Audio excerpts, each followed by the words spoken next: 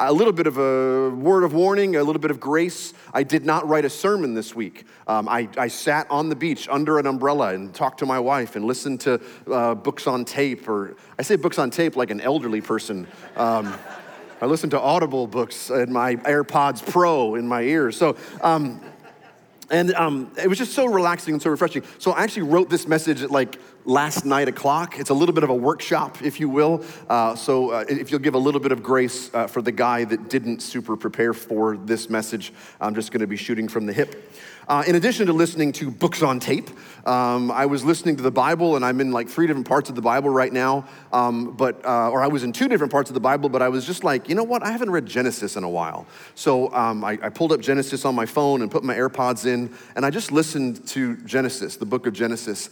And I was taken aback, especially when you're listening to it without like, I'm not writing a sermon, I'm just listening to it because it's the Word of God and I want it to feed my soul. I was taken aback by God's blessing over everybody in the book of Genesis if they obeyed him. Like, here's Adam and Eve. Adam, the whole earth is yours. You're rich. It's all, you're the landowner of the world. He was like, he created this guy, and Adam, through very minimal obedience, he was given everything. And then Abraham, back when he was Abram, he's like, Abe, I want you to leave this place, go to this place, and if you'll obey me in that, I will make you rich and bless you. And all throughout the Old Testament, that's sort of how we see the hand of God's blessing is through prosperity and through abundance. And it kind of just made me zoom out and go, man, our God is the God of like extreme abundance. Like, he doesn't do anything like little. He everything he does is just, he's the God of more than enough. Like, how many stars do we really need in the sky?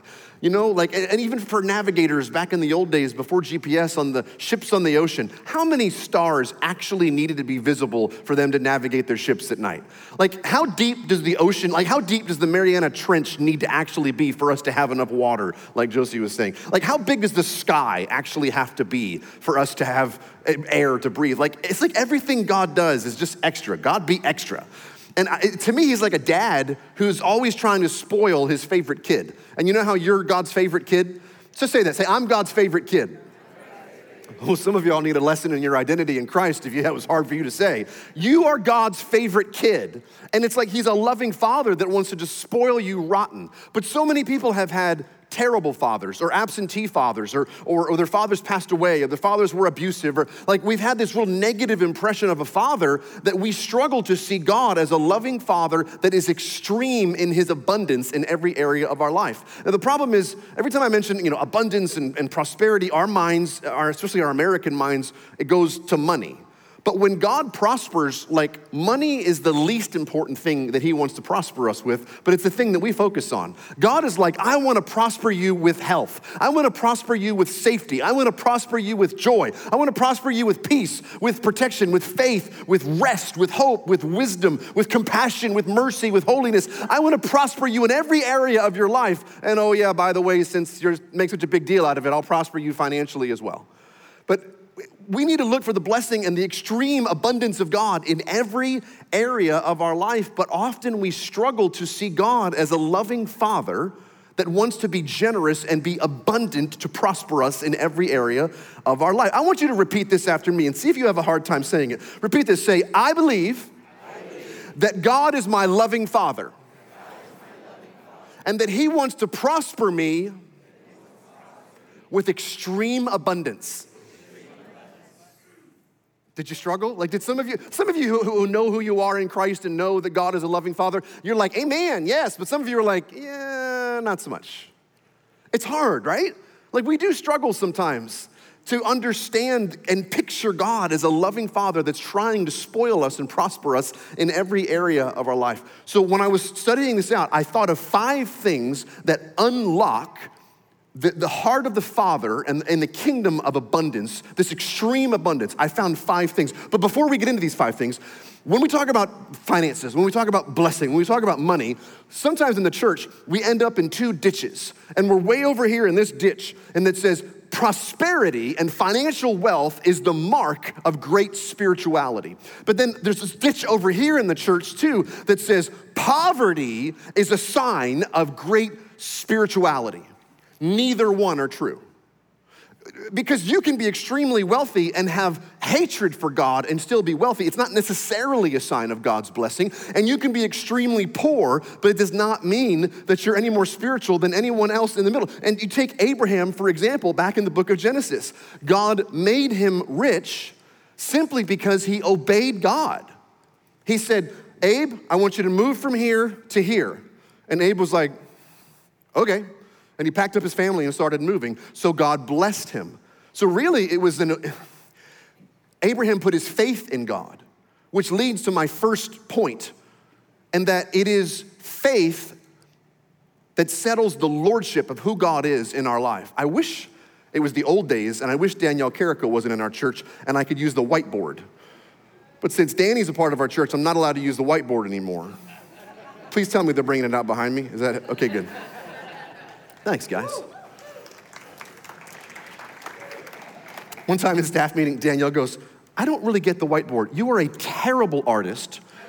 Your handwriting is illegible, but you think it helps people to follow along. Yes, I do, Danny. Just because you have perfect handwriting that looks like a font. 5 things that, in my opinion, unlock extreme blessing and favor. And the first one we've already talked about is the lordship issue.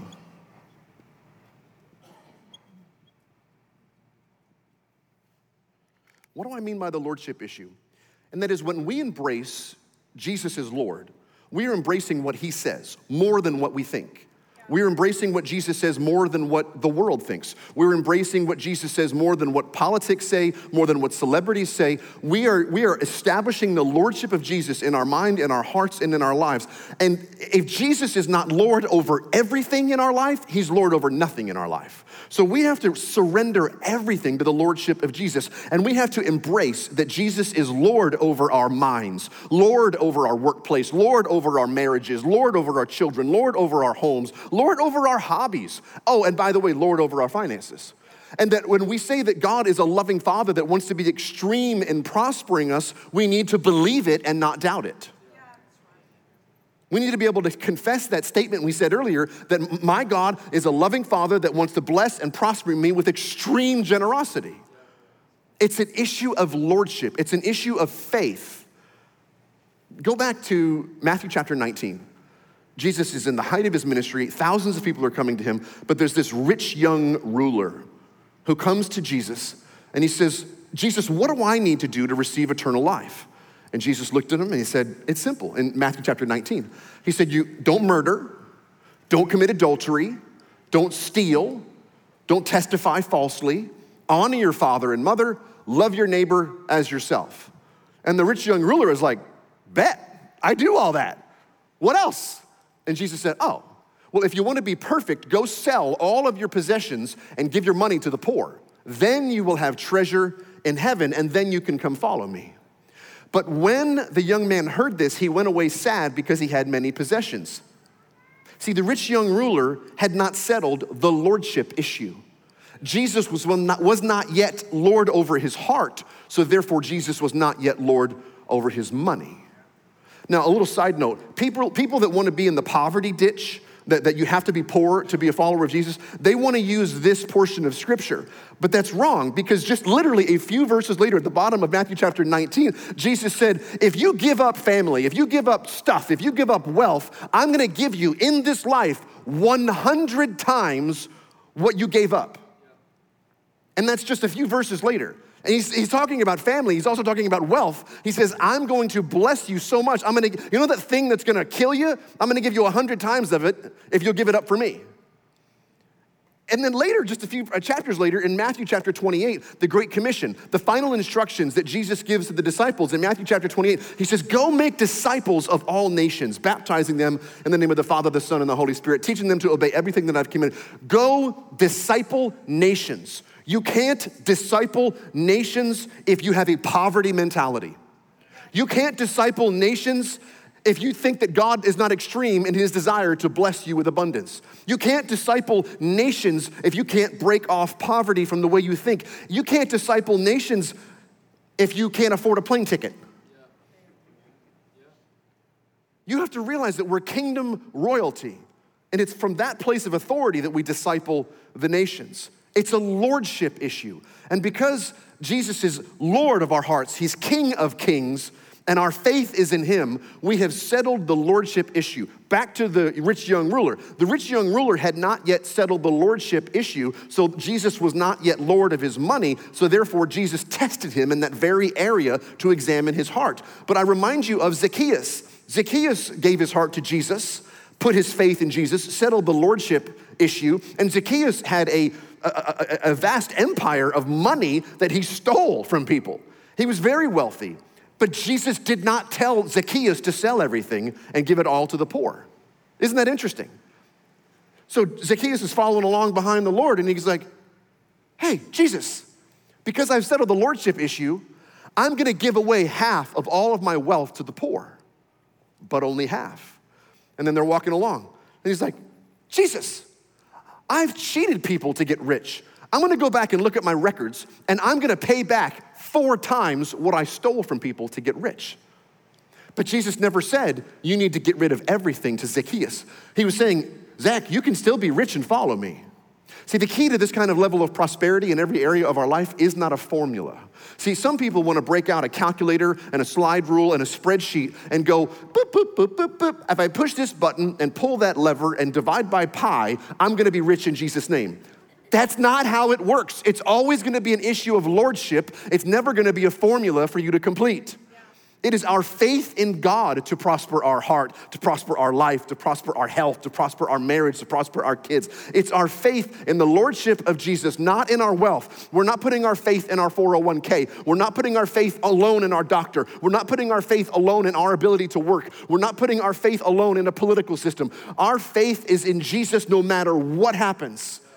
It's the very first and most important key that this will unlock the heart of God the Father to provide. But there is a second one that overlaps with the first one,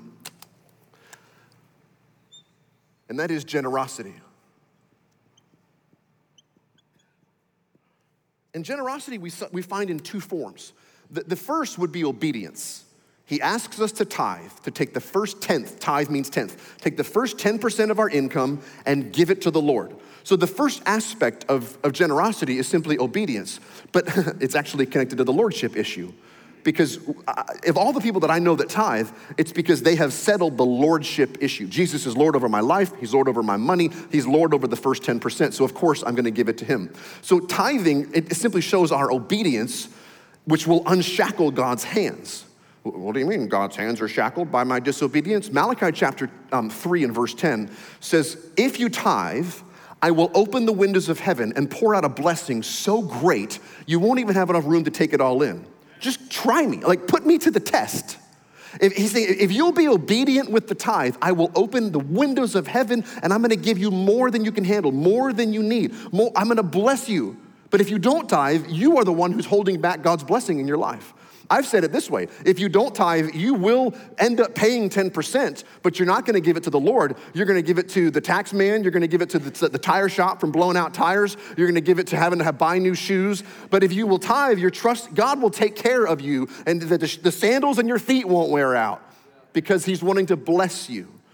But here's the other thing, when you give, and let's say tithe, don't look for the Lord to just bless you financially.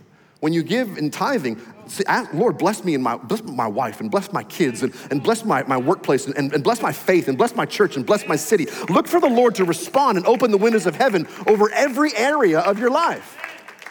And then I want to remind you of something we talked about in January of this year. Generosity is the second aspect of this, not obedience to tithe, but generosity. And generosity starts at 11%. See, tithe is just not stealing from God.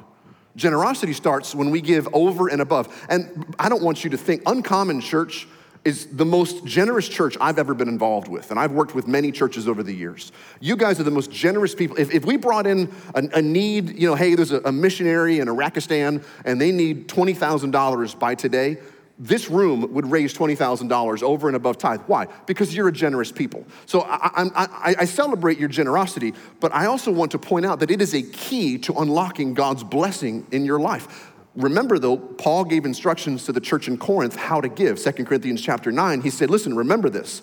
A farmer that plants only a few seeds is gonna get a small crop. but one who plants generously will get a generous crop. You must decide in your heart how much to give. And don't give reluctantly, but also don't give in response to pressure, because God loves a person who gives cheerfully. Amen. But then look at verse 8, and this is where I want to hang out for a minute. God will generously provide all that you need. Then you will always have everything you need and plenty left over to share with others. Like, if you're not dancing in the aisles right now, then you didn't read verse 8. Let me read it to you one more time. God will generously provide all you need. Then you will always have everything you need, and then you'll have plenty left. Generously, always, everything, plenty. It's dripping with extreme abundance, but it's triggered by our generosity. In fact, I looked it up in the Greek because I nerded out on this. I saw a footnote in my Bible, and then I had to go online and do all the clicky clicks. In verse 8, that phrase in English, everything you need, is actually a single Greek word. And it means that you would have everything, that you will lack nothing. But 300 years earlier, Aristotle used this in Greek writing. That same word means independently wealthy. It's possible that in 300 years from Aristotle to Paul, the meaning of the word in Greek did change and it no longer meant independently wealthy, but I think that it probably did. So let's read verse 8 one more time. And he said, if you will give generously. Verse 7 says, God loves a cheerful giver. Verse 8 says, God will generously provide all that you need. Then you will be independently wealthy and have plenty left over to share with others. That's extreme abundance, to have more than you need. That's a loving father that wants to give extreme abundance and spoil his kids. Number 3.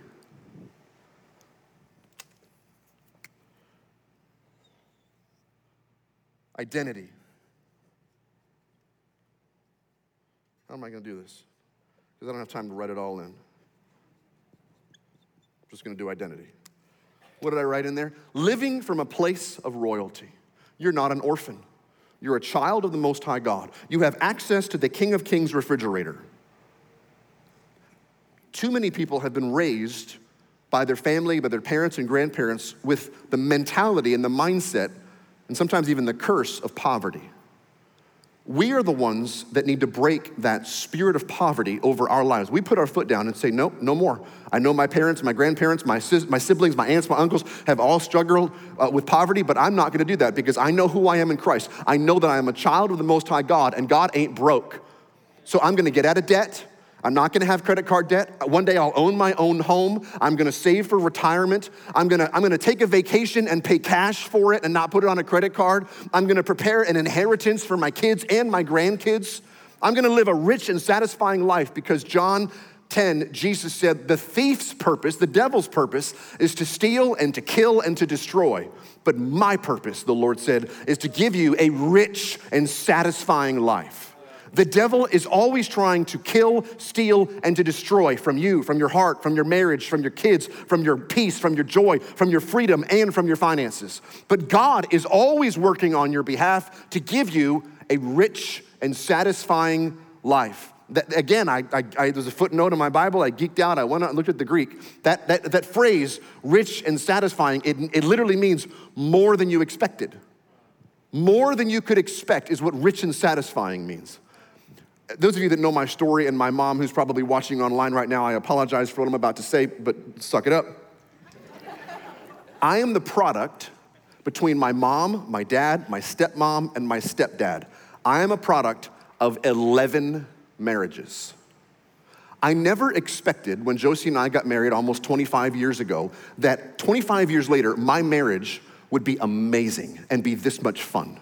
I didn't know that being married to someone it was more than I expected. But that's the blessing of God.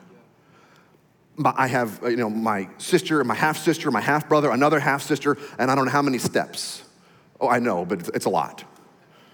I think I know. My point is, I have 3 kids of my own now. And I never expected raising 3 kids to serve the Lord and to know the Lord would be this much fun. It was more than I expected. I never wanted to be a pastor. I always wanted to be a missionary and just continue to travel the world and preach the gospel in nations all around the world. But 15 years ago, the Lord called us to be associate pastors, and then almost 11 years ago, the Lord called us to be the lead pastors here at this church. I had no idea what I was missing out on and the rich and satisfying life that there is in serving in this city and serving in this church. But you know what? Years ago, I embraced my identity, not as an orphan, but as a son of the Most High God. So I've embraced that identity, therefore my Father has prospered me in every area of my life. Why? Because I know who I am in Christ and I know my identity in Him, which leads to the next one, number 4. There's 5 total. And there, circle. Obedience.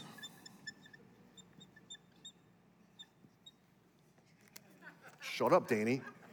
Look at her, she's literally covering her face because I'm such a bad writer. Do what God asks you to do, and oh, by the way, stop doing what He's asked you to not do no more. Yeah. Obedience plays a hand in how God blesses us. And I told you that's what I read in Genesis chapter 12 this week. It was when the Lord said to Abram, hey, Abe, leave your native country, leave your relatives, leave your father's family, go to the land that I'll show you, and then I'll make you into a great nation. I'll bless you, and I will make you famous, and you will be a blessing to others all around the world, which in a way goes back to the lordship issue. The Lord spoke to Abram. This is the first time we hear about a person like having a conversation with God in this kind of way, that there's gonna be obedience and then blessing. If you obey me, I'm gonna bless you. So our job, our response is to put ourselves obediently into the lane that God is causing us to run in and run the race that He has set before you. Now, your lane is different from your neighbor's lane. What you do for a living and how much money you make and how you raise your family is different. It's not uniform. It's not a cult. I know sometimes uncommon feels like a cult, but it's not a cult. Everybody has their own lane to run in, so you are simply responsible to be obedient to what God has called you to do. And that's what, so obey God, but also don't do the things He's asked you not to do. God made Adam and Eve rich. He said, I'm gonna give you everything. Just don't do this one thing. What did they do? The one thing. What did God do? Kick them out of the garden. So when I say you need to be obedient to the things He's called you to do, you also need to stop sinning. Stop getting drunk, stop getting high, stop looking at pornography, stop sleeping with somebody you're not married to, stop stealing from your work, stop getting angry, stop sinning. Why? Because we have to obey, but we also have to stop doing the things He's asked us not to do. Why? Because when we sin willingly against God, it closes the windows of heaven. How are we doing on time? 8 minutes. Number 5, here we go. Let's get it. It's got to cover this and come down like that. That's a circle.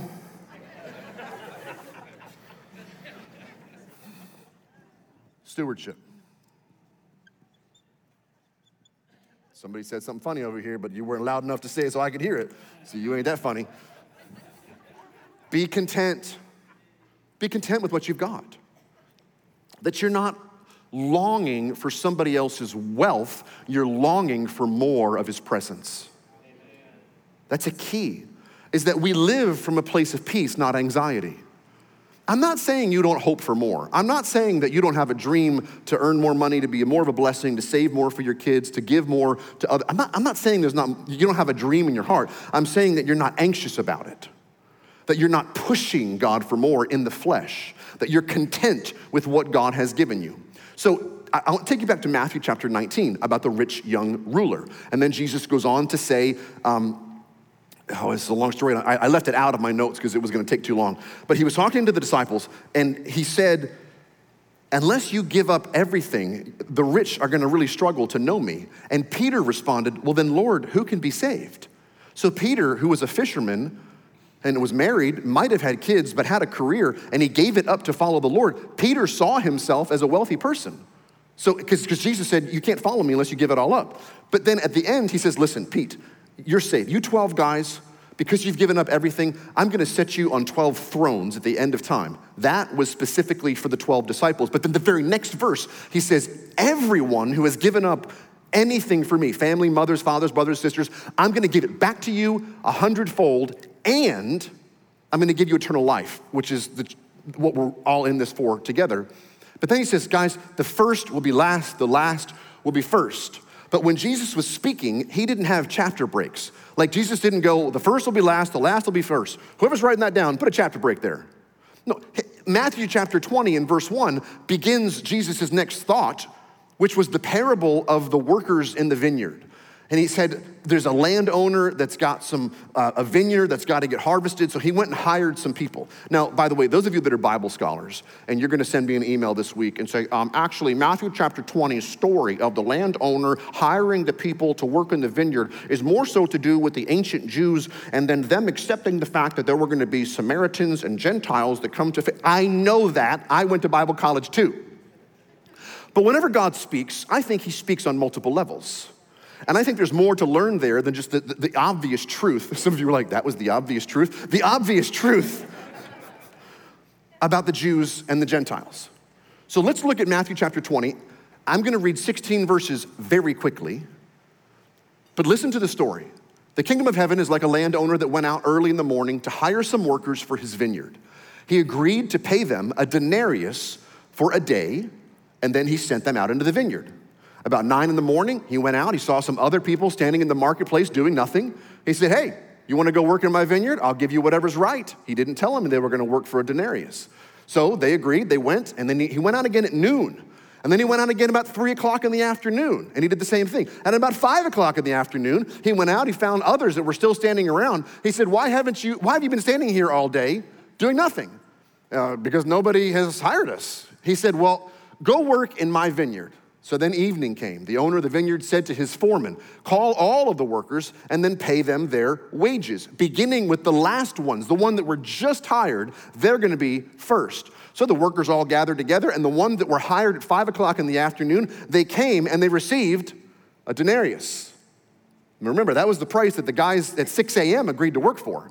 Verse 10, so when they came to those that were hired first, they expected to receive more. But each one of them also received a denarius. When they received it, they began to grumble against the landowner. They said, hey, these were hired an hour ago, and you made them equal to us because they have borne the burden of the work that we have done all day long in the heat of the day.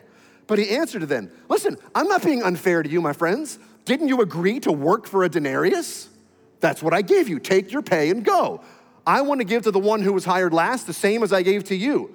Don't I have the right to do what I want to do with my own money? Or are you being envious? The Greek says, are you having an evil eye because I'm being generous?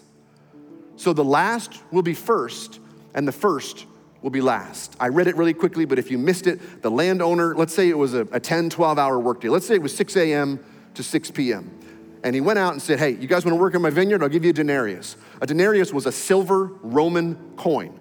Its value was 1 hard day's labor for a low-income employee.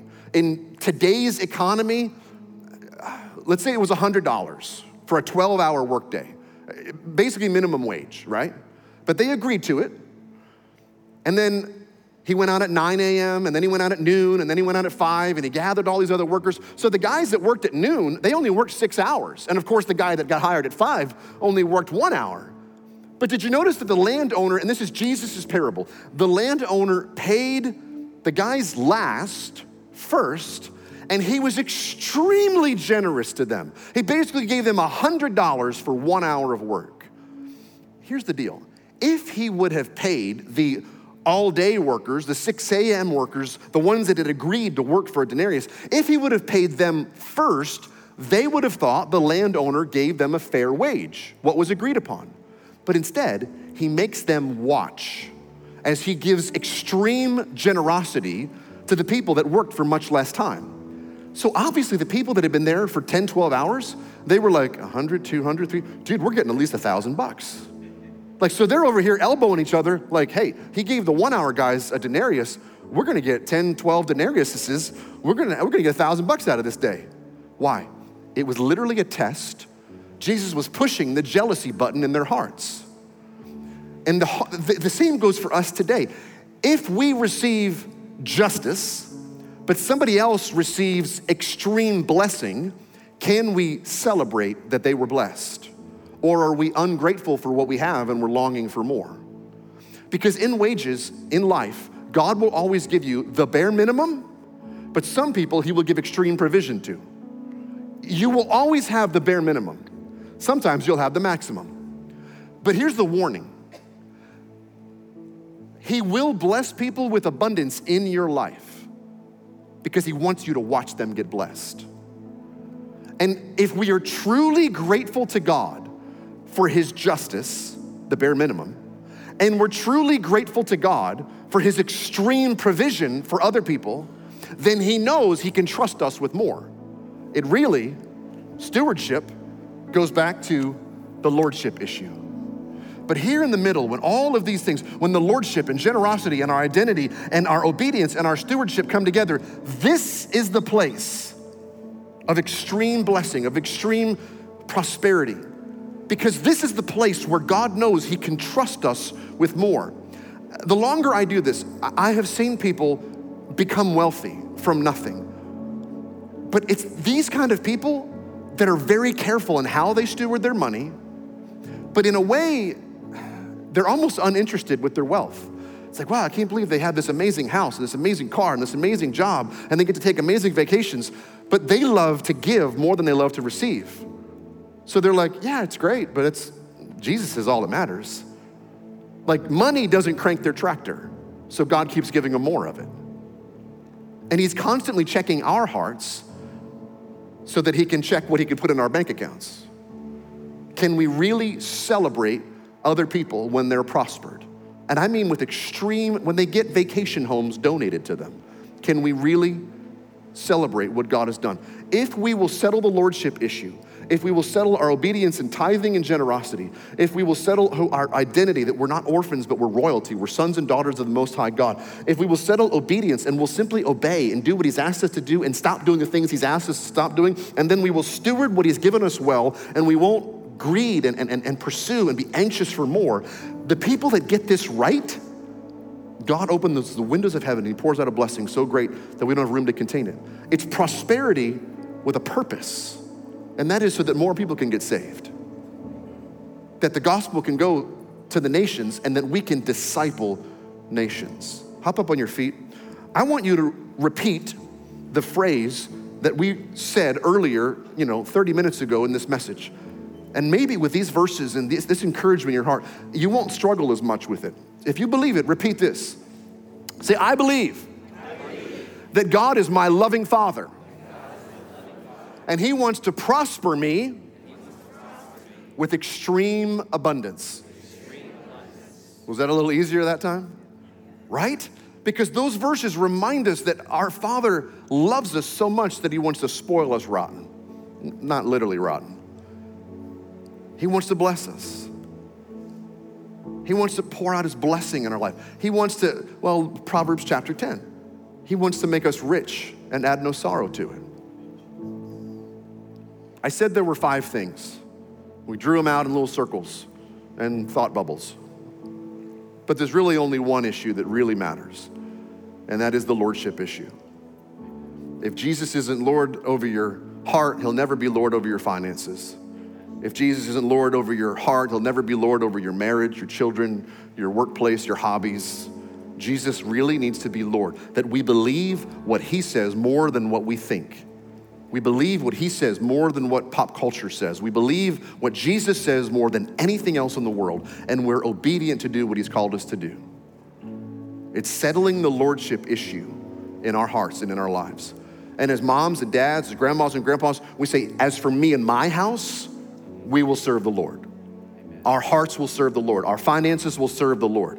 Our children will serve the Lord. Listen, I raised my kids to serve God. I didn't teach them any other way. Well, your son's in real estate, but he serves the Lord in real estate. I didn't raise him to work in full-time ministry like his old man. I raised him to serve the Lord. See, sometimes we confuse the difference between the secular and the sacred. When you are royalty, everything you do is royal. You get gas, that's a royal gas pumping. You try on a pair of shoes in the shoe store, that is a royal thing that happened with those shoes. Everything you touch is royal. When you go to work and you turn on your computer, you drive your truck, you teach your people, you're a police officer, you're a whatever it is, when you're a student, everything you do is royal. So you have to erase the line between the secular and the sacred. We've got a couple of people that work in the airline industry. You fly that plane, you serve people as a flight attendant, you fix those planes, the mechanics. Dane, I saw you in your uniform somewhere. What you're doing is royal. It's royalty. God favors and blesses everything you do. So don't think about your secular work. Everything you do is to serve the Lord. That's establishing the lordship issue. Let's pray. Father in heaven, I pray that you would forgive us in our limitation of how we think you could bless us. Lord, I repent and I ask that you would forgive us for thinking too small of your ability to bless. Father, I pray that we as a church family would come into an alignment, into agreement with these 5 areas in our hearts. Holy Spirit, reveal to us if there's any one or more of these areas that we need to repent and make changes to. If there's some area of lordship, if there's some area of our seeing ourselves as royalty, as identifying as the children of the Most High God, as saints and not sinners, if there's any area in how we obey you, or we stop doing the things that break your heart that you've asked us not to do. If there's any area of obedience and giving and generosity, you are a generous God, and I know that you want us to reflect your character and nature in generosity. So Lord, help us to get these 5 things to sync up. Help us to make you Lord over our minds, our hearts, our marriages, our kids, our grandkids, our hobbies, our neighborhoods, Lord over the mid-cities. With every head bowed and every eye closed, if you're here this morning or you're watching online and Jesus is not the Lord of your life, maybe you've never made him the Lord of your life, or maybe you've allowed sin into your life and your heart has grown cold and you've wandered away from your faith and you have been out of that lordship issue for many years. Today is your day to get right with God again. I'd like to lead you in a prayer. It's a prayer that'll kill you. I mean, not literally, but it'll kill what you've been living for so that you can begin to live for Jesus. It's a prayer of repentance to ask him to forgive you of your sin. It's a prayer of receiving, that you would receive his love for you and the gift of eternal life. You would receive adoption into the family of God. I'd be happy to lead you in this prayer. It'd be my highest honor, really.